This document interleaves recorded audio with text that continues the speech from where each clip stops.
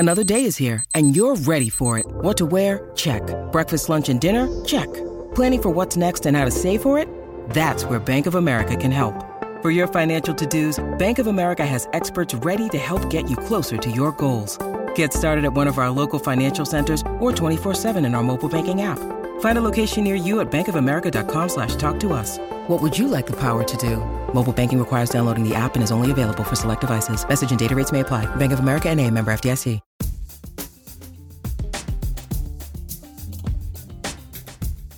Hello and welcome to another episode of the Scene to Scene podcast. I'm your host, Valerie Complex, assistant editor and film writer and podcast host at Deadline Hollywood.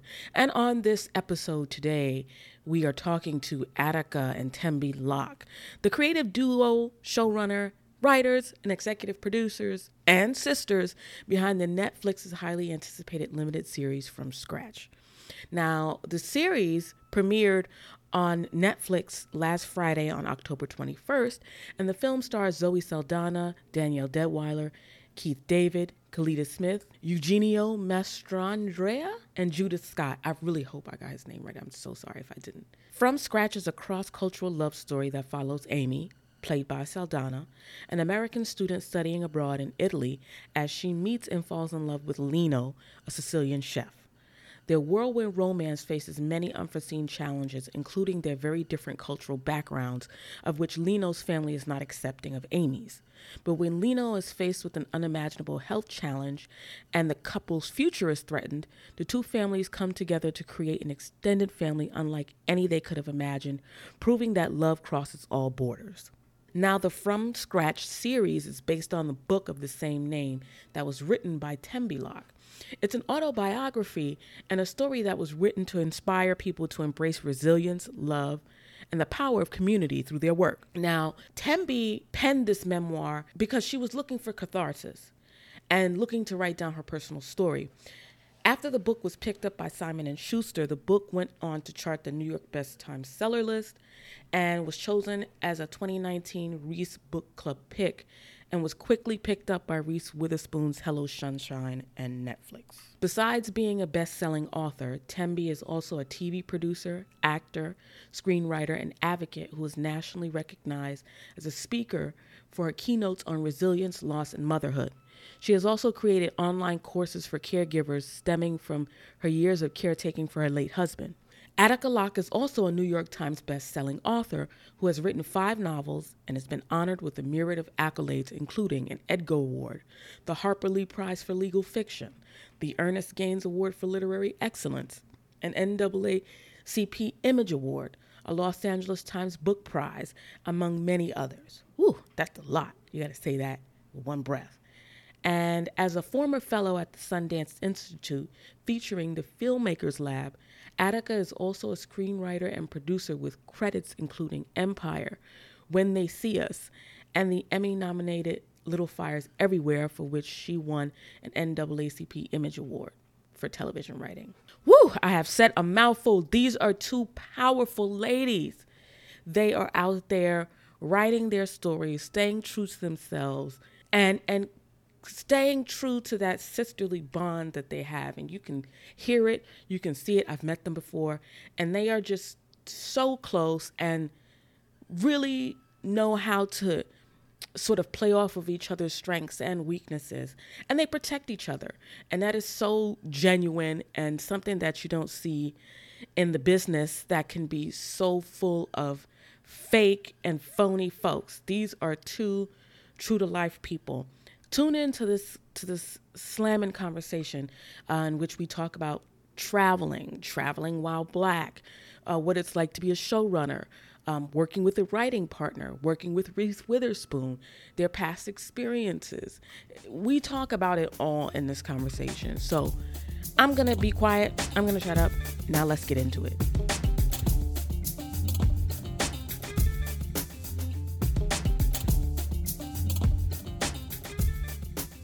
I'm so excited to have Attica and Tembi Locke on the Scene to Scene podcast.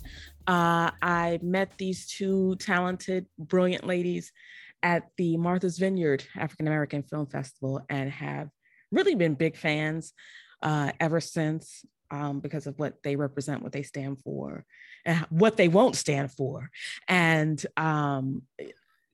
just, I'm really fascinated by writing pairs as well and learning how that works. Thank you guys for coming. Oh my God, thank you for having us. It is such a pleasure anytime. I love chatting with you. I want to get this first question out the way because I'm curious. As a Black woman, do you think it is important that Black women travel as much as they can within their power, travel internationally, and why? I'll kick that one off. I absolutely think that there is incredible psychic, cognitive, intellectual, creative, spiritual power in leaving the confines of the continental United States of America and all that it comes with it, and casting yourself on new land, new earth, and seeing what opens up in you, seeing how it asks of you to think of the world differently, perhaps think of yourself differently, to check preconceived notions you might have had, but also to just have some fun.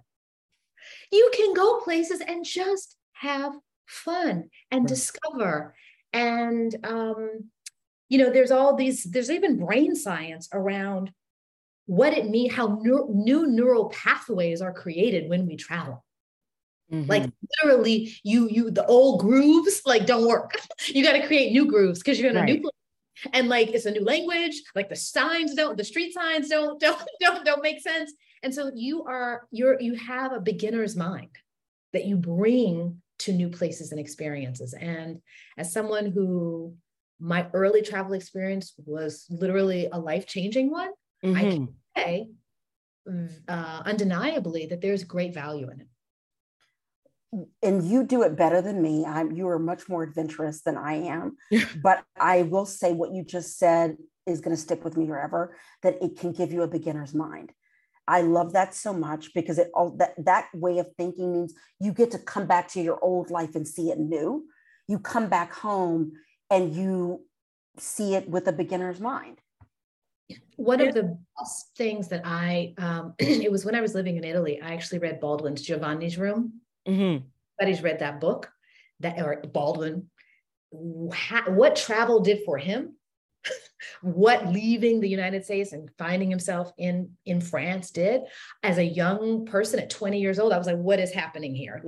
There is there's a precedent of great minds, of great African-American men and women who have done this at times when it was harder and more challenging, right? With fewer resources.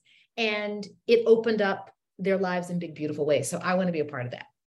I want to second what the Locke sisters have said, because my sister and mom sort of voluntold me that I was going to go work out of the country instead of spending time in the streets buying Jordans and wasting money. They were like, you will go work in Korea.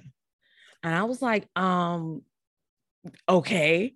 And it was the first time I had been on an airplane. I was 18 years old and the flight was 21 hours at the time. And it was my first time on a plane. It was my first time in Asia. And I didn't know the language. And it was just a group of us sort of thrown into the situation and kind of told to figure it out. And so we did. And, when I came back, every time I come back from long stays of traveling, it's like a different world when I come back to the block, especially, after I served in the military and lived in Korea again, and then lived in Germany. It was just like, when you talk about that sense of wonder and that sense of newness, it's all there. And that you transfer that feeling into the book and into this series, into this limited series, as we see with Amy. And, when she first sort of touches down in Italy, there is this sense of otherworldliness, even though it's on Earth. But when you're new and you're young and you haven't been out the country and you see a place like Sicily that's very ancient, very old, very beautiful, and some of the people are very stuck in their ways. It's a unique experience. So can you guys talk about how capturing that feeling and making sure it comes across in these characters in this story? One of the first things that jumps to my mind in terms of the pilot and early on in the series, and it's something that was based in life. You talk about like everything is new. So for me, when I got to Florence, I was eating this thing called cornetti, right? Right. And I was like, this is the best thing I have ever had in my life. Da, da, da, da. Well, for Italians, it was just like basically eating a straight up donut. Like there was nothing special about it. It was just a thing, right? It was like, okay, everybody has these. But for me, I thought like the you know, the skies had parted.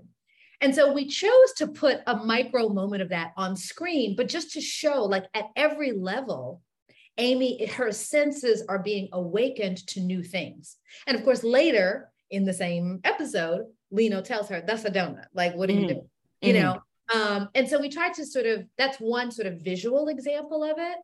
Attica, you were going to jump in. You had something. No, I was going to say that how we did it is her. Like we just, you know, Tembi was in our writer's room every day.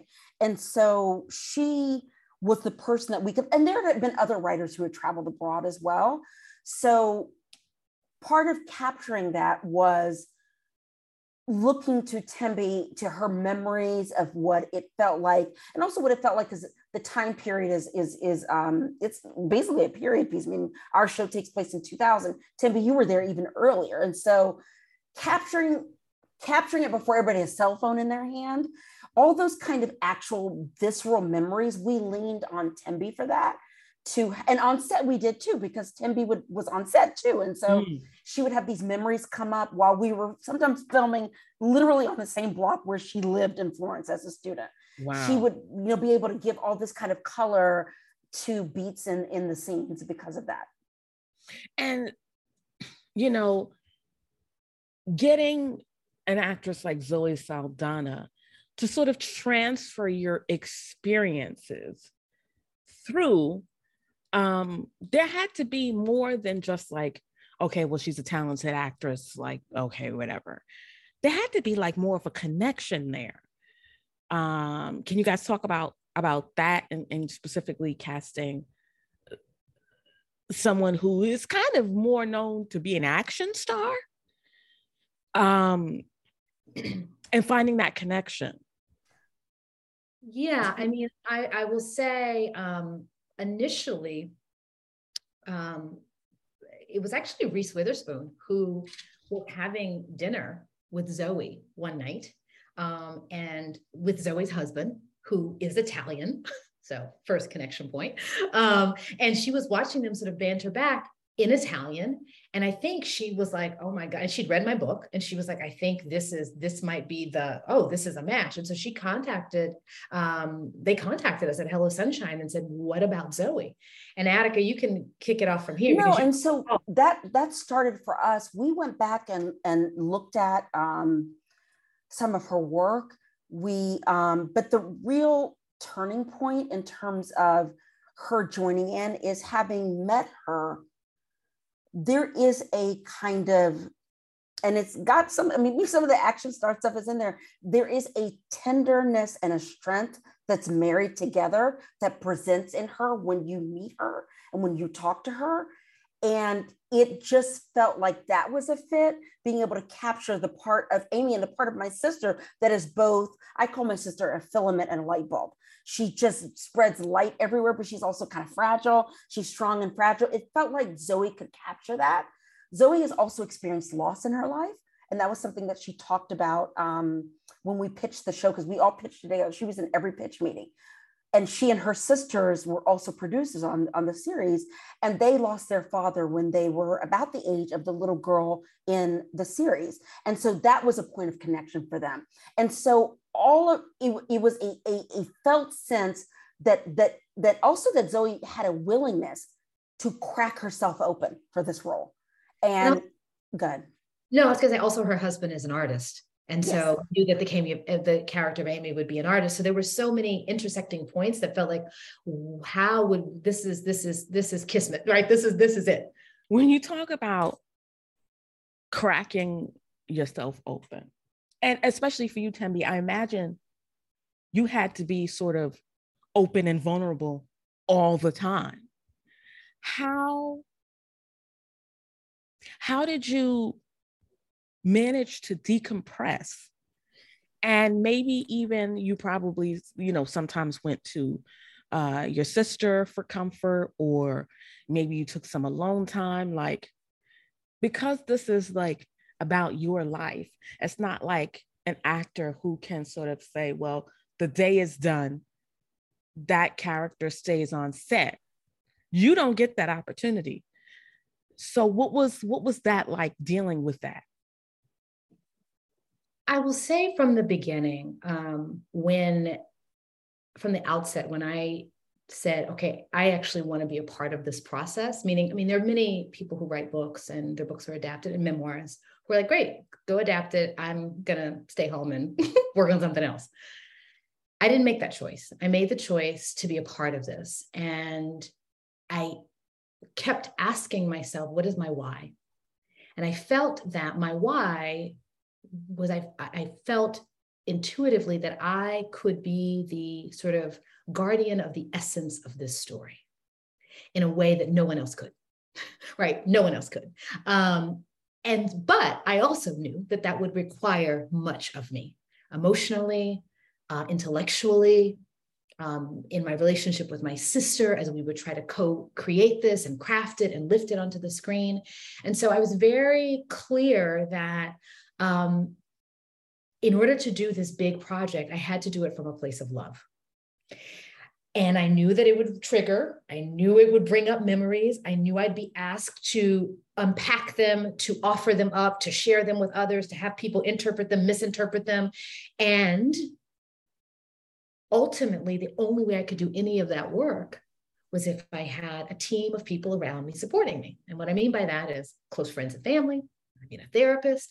And I mean, at the epicenter, my sister, who is right next to me, who we could have a shorthand creatively and spiritually and emotionally as sisters, where I go, this bit is too much. Like today, I need to take 5, or she could see in my face an expression, right?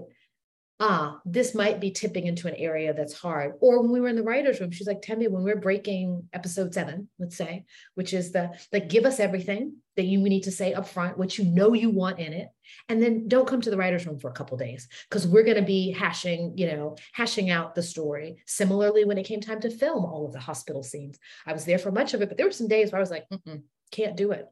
So that the safety, protecting the human in me, the woman in me, the wife in me, the widow in me, the mother in me, so that I could do the work as writer and producer.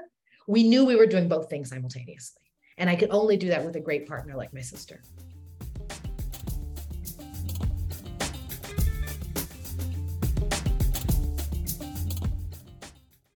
When you need mealtime inspiration, it's worth shopping Kroger, where you'll find over 30,000 mouth-watering choices that excite your inner foodie. And no matter what tasty choice you make, you'll enjoy our everyday low prices, plus extra ways to save, like digital coupons worth over $600 each week. You can also save up to $1 off per gallon at the pump with fuel points. More savings and more inspiring flavors make shopping Kroger worth it every time. Kroger, fresh for everyone. Fuel restrictions apply. On your previous writing task, the writer's room is always outside of the material. When you're writing it, you write it. These are characters that aren't close to you. They don't exist in the 3D world. But in this case, was it difficult to step outside of yourself sometimes to get the work done because you're so close to the material? Yes, sometimes. I got better at being able to pivot and filter what is happening to me emotionally versus what my thinking about a pitch is as a showrunner. I mean, week 1, somebody pitched something and I was like, no. And then I caught myself and I said, wait a minute. I'm reacting to something because it's calling up a memory of feelings I have. It has absolutely nothing to do with what you just pitched. Let's now take what you offered and see how we can make it work. I got better at being able to do things where I wouldn't have to say that out loud, where I could actually just filter in my head, oh, you're reacting to this based on a feeling of the person who experienced it, not as the person telling the story. I think what helped us also is we changed the names. Some of the professions are different, and that gave Tembi psychic space, and it gave us space as storytellers to go, there's us, and then there's these characters. Like, they can do some things that maybe we wouldn't do. We can turn up the drama. We can feel free to make the best story possible while holding on to that essence, as Tembi was talking about. Valerie, I like that question also because there were times on set, I remember feeling like I would have a visceral reaction to something, right? And I had to learn to discern, was that a visceral reaction because, wait, something's missing and we need just this extra thing that's not here? Or was I reacted because I was triggered by something, And so you're always wearing these two hats and these two parts of yourself. And you have to be very open and willing to check in with the person next to you and go, I'm feeling this way. Do you think it's this or do you think it's this? Right. And I trust her enough to give me a good read on it. And if it still continues to bother me, then I know, wait, something deeper is going. And I learned to trust that intuition at a very deep level to say, no, if this is still hanging out, bothering me, there's something that's either not working in the scene or it needs a different piece of dialogue, or maybe, there's another approach. So we got good at that over time. And I think it's really easy when you're in those situations to try to push yourself beyond the limits, and learning how to say no to yourself is probably one of the biggest hurdles any human will probably have to go through. So kudos to you all for just, learning to say no. You know what? No, I've had enough. I need to sort of check out at this moment. And so since you both were sort of in this world together, what I want to know more about is sort of like the production side and the technicalities where Tembi, you sort of are joining Attica on this production ride of a showrunner and writer's room. And I want to know more about the experience of a showrunner and someone who has to navigate that stateside and internationally, and what it's like as an outsider to join in on that world and have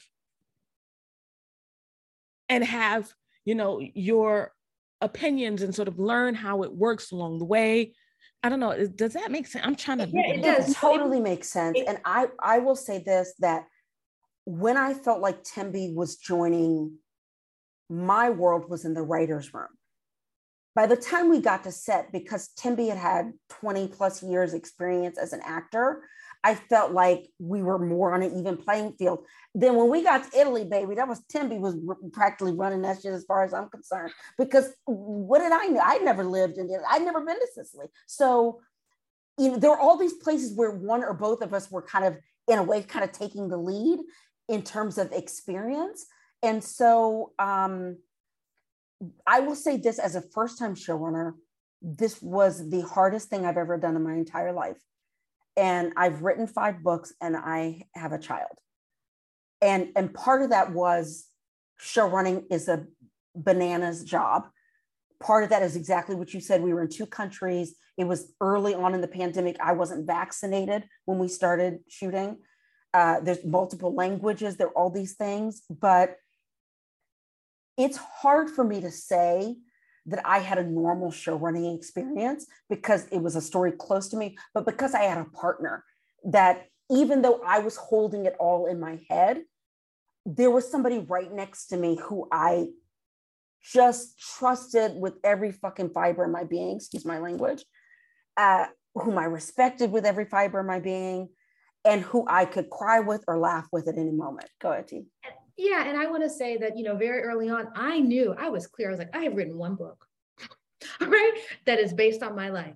And now it is about to be made with Netflix, with my sister show running, with Zoe and her, with Hello Sunshine.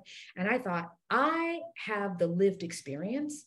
and I have a great deal of, emotional intelligence and some intuition.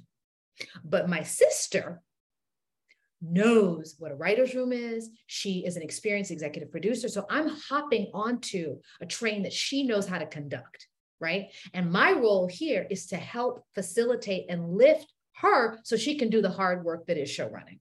So when I didn't know something, I was like, well, she knows it. So we're going to do what she said, right? And if I could feel like maybe, she was struggling or she was sort of unsure, I could step aside, put on my sister hat and just be like, you got this. You got this. And I'm here. And if you don't know it, we're going to figure it out together, because you're running your first show and I'll be damned if it's not going to be great, because I'm your sister. And that's how we're doing this.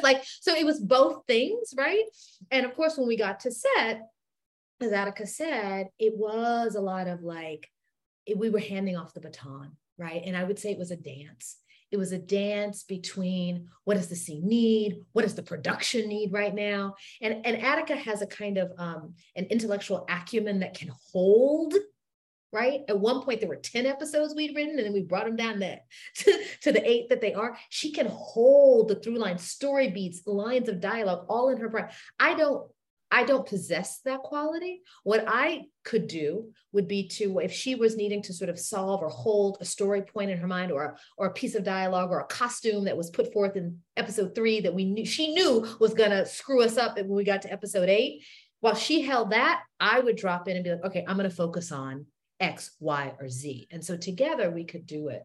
And I was really invested in not only, of course, the story being as true and accurate and heartfelt, and the fulfillment of the dream we initially set out to do, but I also wanted her to succeed. I know how hard it is.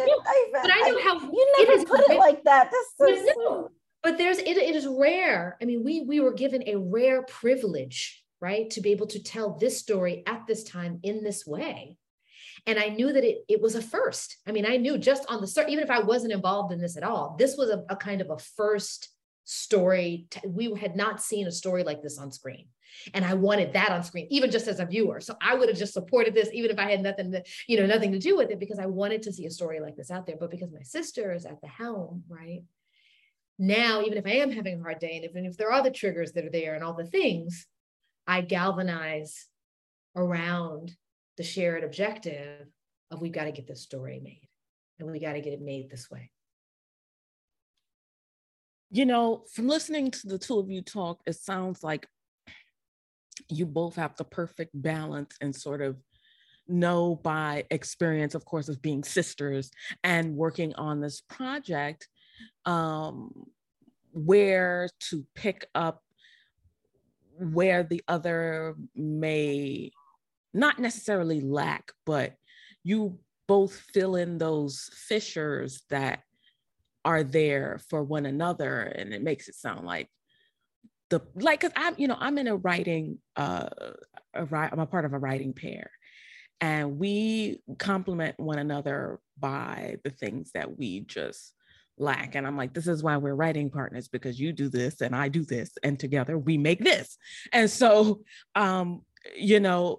listening to you talk and you guys' dynamic, I'm wondering, was there ever a time where the two of you actually butted heads over something? I can't think of anything. Go ahead. I was gonna say there were times when I would doggedly be like, I think it just needs this. And sometimes it was very hard to articulate it very precisely, right? And Attica would be like, okay, but no, I think it's kind of, no, but what she did was she was like, and I really, it was a gift what she said. She said, you know what? I'm a novelist. I'm a writer. And if I were on set as a novelist and I was saying to the showrunner, it needs this thing, I would want that showrunner to listen to me. So she gave me that grace. So she would be like, okay, well, let's try. So she would hang out with me through the discomfort of me pushing back or suggesting maybe it needed more, even if I couldn't articulate. But then at a certain point, we'd have to say, well, we got it, or we got close enough and we're going to move on. But I think that was the place where it would be uncomfortable, because I struggled with, there is a kind of an intangible quality that I'm looking for, either in perhaps a performance, or perhaps like the way the scene is coming together, or even sometimes just what we were physically seeing on the screen. Like, oh, if we just, and I'm not a director, right? So but I know I was like, oh, to capture Sicily in this way, and I'm the only person on set who's been to Sicily. Like, I think if we do it this way, we'll get a lot more out of it, right? Those were the times when it probably, I would imagine, Attica, was kind of uncomfortable as a showrunner to like sit through that. I don't know. I'm asking, actually. No, because I what you just said is the truth, which is, all things being equal, unless I totally disagreed with you, I was like, well, this her story. I mean, she know what she's talking about. We none of us, we wouldn't be getting a paycheck right now if she didn't write this book. So she knows some stuff. And I would go with 9 times out of 10 how you saw things, unless there were times when I pushed back where I would say, I think it's okay. I think you're looking for something because you remembered a certain way, but this works for the story. And it's okay. And then we had to learn, there were a couple of times on set where we had to learn we would get triggered as sisters, and we would have to learn the difference between, like, how to get that out the way. Of like, Tembi told me one time, she's like, I don't like this that you do on set. And I was like, oh my, and I didn't realize I was doing it. I was like, oh my God, I would stop immediately. And then there was another time I was like, Tembi, you can't do that. Like, we just, but because we have a relationship and we've both been in therapy long enough to know, just air that stuff out so you can get back to the work that we're all here to do. And because the breadth of our love and respect for each other is so strong, we would just air that stuff out and then keep it moving. My last question is, what do you hope people get out of watching from scratch? Because like, it's like a full experience. It's someone's life, it's someone's tragedy, it's travel, it's wonder, it's loss, it's triumph. You know, in your own words, what would you hope when somebody watches it? You're like, you know what? I hope you grasp this and take that with you. One of the things that I most admire about my sister, and most admired about her marriage to my brother-in-law, is that those two have this really incredible ability to live life fully, no matter what is going on.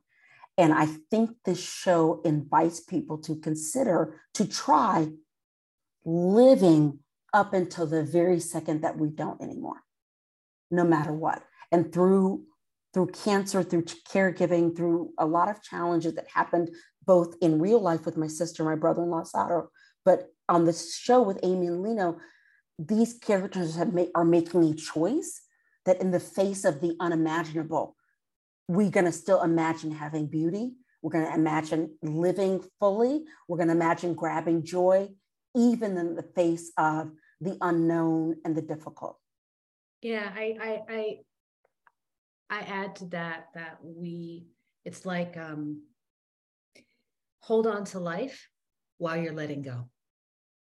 Because that's what we're always doing all the time, whether we are aware of it or not. Every moment is fleeting. It's a precious gift. And the degree to which we can be present, connected, and involved. And I would add that the show is also an invitation to look beyond perceived notions of border, language, geography, race, culture, the things that make us different, and to also see the things that make us the same, that shared humanity that we have. And that it is an invitation that when we lean into, right, a kind and quality of love, and sometimes that looks like forgiveness, and sometimes that looks like standing up. But when we lean into that love, there is an expansion and a grace and a wonder of possibility and joy that can await us. I think, for me, by watching it, I was like, wow, I probably need to go to Florence and to Sicily. I have not been. I've been to Rome and Verona and a couple of other places, but I had never been there. And anytime I see something like this, it just sort of ignites like a wonder, lust. And I don't know why, but I ended up, watching the series and then watching Under the Tuscan Sun, which is like one of my favorite films. And that was like a good, like double feature. So I want to let people know, like, yeah, like go out and watch those. And then if you got it and you can do it, go to Italy somewhere. Because it's a wild place. I mean, anyway, we can talk about that off the record, but thank you to Attica and Tembi. Thank you so much. I really love talking to you guys. You all are so honest and vulnerable and earnest, which is important about your experiences in front and behind the camera. And I think that's very special in this industry and something that I will personally hold on to because y'all are like my faves. So thank you again for coming to Deadline Scene to Scene podcast. And with that, that's it. Thank you. What a pleasure. Oh, I love talking to you.